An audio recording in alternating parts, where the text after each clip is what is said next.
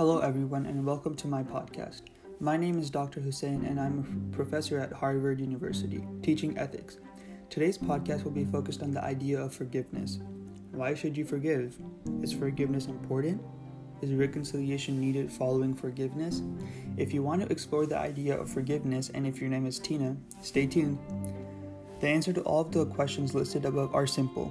If you understand who wronged you, why they did this to you, and how you decide to react to it. It is your right to gain retribution and revenge towards the one who wronged you, but that would ethically make you the same as the person who did wrong you.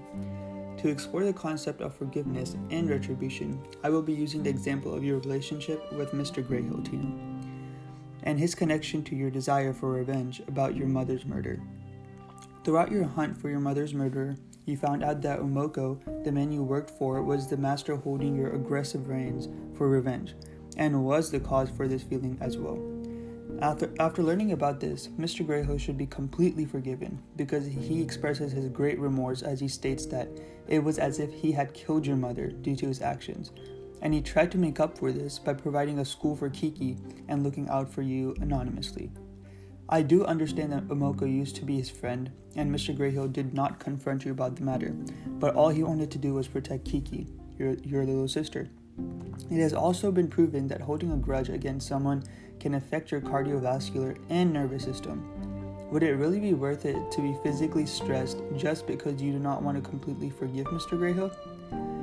I do understand that you don't want to reconcile with him, as it is known that reconciliation does not have to follow forgiveness.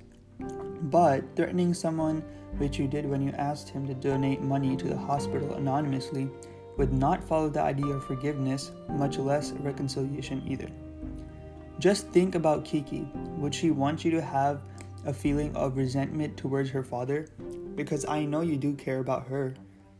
Even though it is very hard to forgive someone, especially if they lie to you, forgiveness can be portrayed as an act of virtue and mercy towards the guilty, but does not have to follow reconciliation and restoration of a relationship. I really hope this episode convinced you to forgive Mr. Greyhill for the betterment of him and you, as well as Kiki. I thank you for hearing me out and listening to my advice. If you have any further questions, feel free to reach me out via email. Signing off, Dr. Hussein.